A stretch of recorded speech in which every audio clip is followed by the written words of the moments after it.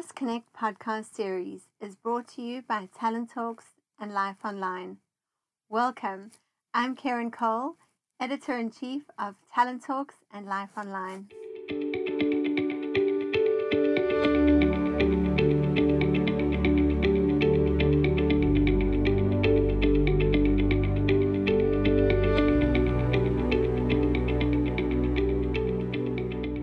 Welcome, everyone. In today's hybrid world of work, learning and development is more important than ever.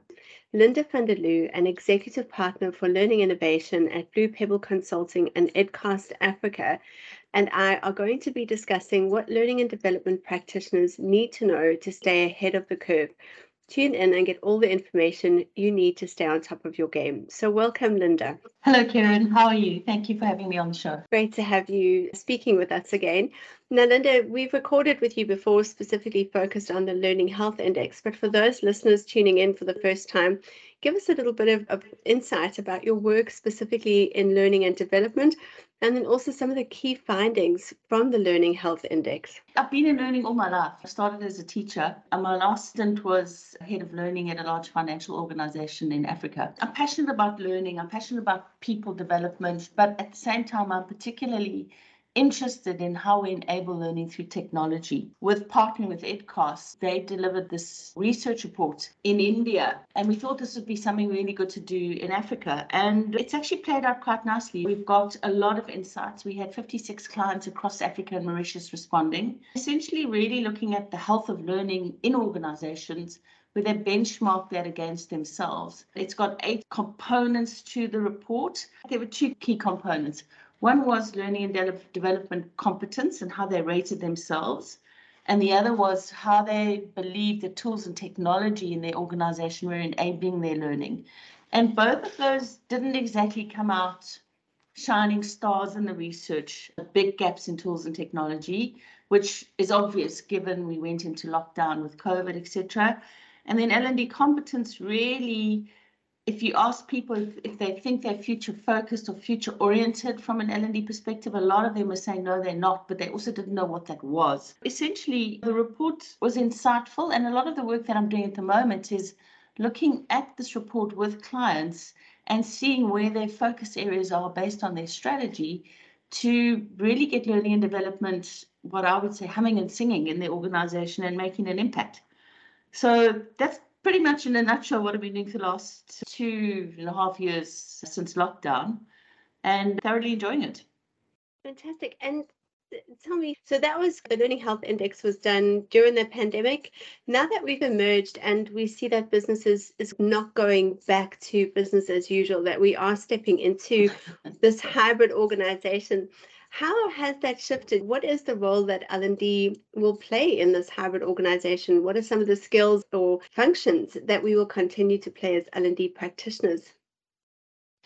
Yes, it was done. It was done early stage of COVID in India, but in South Africa, we did it deep into lockdown. The timing, I think the timing is right to look at where the potential shifts were, because what we didn't know at the time was that we're never going to go back to work like I say never, but I'm sure not, certainly in our lifetime, go back to work as we knew it before the COVID lockdown. Essentially, some of the challenges, my sense is that still grappling with classroom, online, digital, the classic blend that we used to do a long time ago.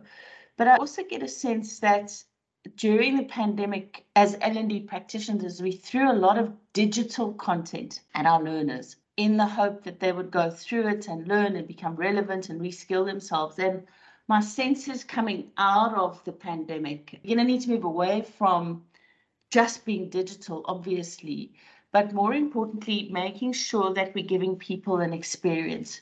So connecting with the individual, connecting them with mentors, with coaches, with teachers, a more immersive kind of experience in our learning. And in the hybrid world, when they are back in the office, that experience cannot be, staring at a computer or staring at a death by PowerPoint presentation in a classroom. It's certainly going to have to be a lot more engaging, a lot more socially connected to the individual in order to really encourage them to learn. I hope that kind of answers the question, because it's quite a broad question, and There are lots Absolutely. of answers and there are lots of organizations doing things very differently. I think there is a challenge, and you're right. I don't think we have that clear answer yet, but we're certainly in that experimental phase. And if I look at some of the research and the rates, so we know there is a definite kind of want to learn from individuals, because we see that in the uptake rates of people jumping onto various learning platforms. And these are not only ones within organizations, Yeah. but if you look at the rise of them, we have a very high take on rate. The problem is that we have an even higher drop-off rate. So somewhere in between, if people are keen, they're wanting to get involved, they're wanting to start, but we just don't seem to have developed that muscle yet to maintain over a long period of time. And I think that's what we're needing to figure out. Is it's a little bit dangerous given where we are, and this push to self-directed learning, and this need for people to step up and really develop themselves, that we just are not seeing those retention rates. So something is going on. And obviously we know it's time is a big factor. So we're all enthusiastic in the beginning, but life happens in between. And perhaps we just haven't developed that discipline muscle yet as adult learners to sit through the tough parts. We've got so much else competing for our attention all the time that we need to be very deliberate around learning as a practice, learning as an everyday practice, or learning in the flow of work practice, making sure that we're learning and not just taking in information, if that makes sense. It makes perfect sense. In the world where I'm consulting, and I consult across quite a wide range of sectors, so financial services, telco, and then in retail. And there's some common themes that come out all the time that I talk to the L&D folks about. The first one is relevancy. And relevancy is, please give people content that's relevant to their world of work now, or relevant to their world of work in 6 months' time. And make sure that you're clear on what that learner needs to do. I talk about walk 2 days in the shoes of your learner. The other thing that we're starting to see, certainly here, Karen, is this concept of reskilling, upskilling, and multi-skilling. And look, there's lots of variations to it, but the reality is it's connected back to relevancy. So through the digital process, through digital transformation, lots of roles are shifting and changing. And L&D's duty is to provide in what I call a GPS, or like a Waze mechanism, to guide people through that relevancy journey, either to reskill themselves, to upskill themselves, or to multi-skill themselves. And that, I think, is the place that learning, if I look at the research that we did and we look at the real, one of the big downfalls that L&D said is they're not sure they're future orientated. My sense is if you're providing relevant content, or you're providing relevancy to your learners or your employees, if you're providing a GPS that gives them the reskilling, the upskilling, and the multi-skilling, and at the end of it, they get some kind of certification, be it a big certification, be it a micro certification, that really enables them to continue working, you're doing your job as L&D. And that doesn't mean I've got to think about the hybrid world. It means I've got to think about the learner. And the environment might be hybrid. And when you're in the hybrid space, you do things differently. And I think that's where the real tipping point is going to be, if the L&D folks can honestly orientate them into that space. And we've seen that with some clients. I've got a client that has got, on a daily basis, 8,500 people coming back onto their platform to learn. And it's material as a number, because it's significantly more than what it was 3 years ago.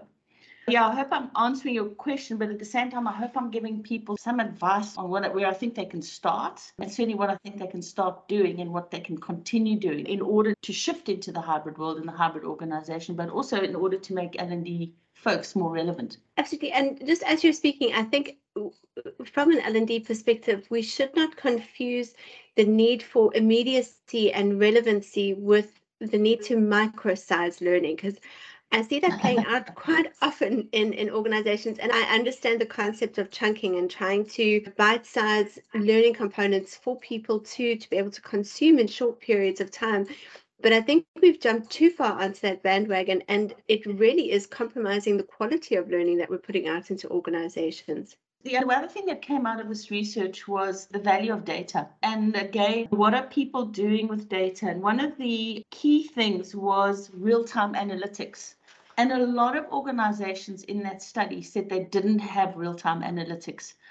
And again, we're working with the EdCast guys to provide real-time analytics, because if you can see what's happening in your world of learning on a daily basis at the push of a button that is really hot off the press, you're able to make those shifts a little bit quicker. And to your point around the micro learning and the cluster learning and bundled learning, whatever you want to do, the data is going to tell you the kind of learning you should be putting out to your organization. When I say the kind of learning, the model of learning you should be putting out to the organization, that's essentially going to allow you to stay on top of what the learning needs are.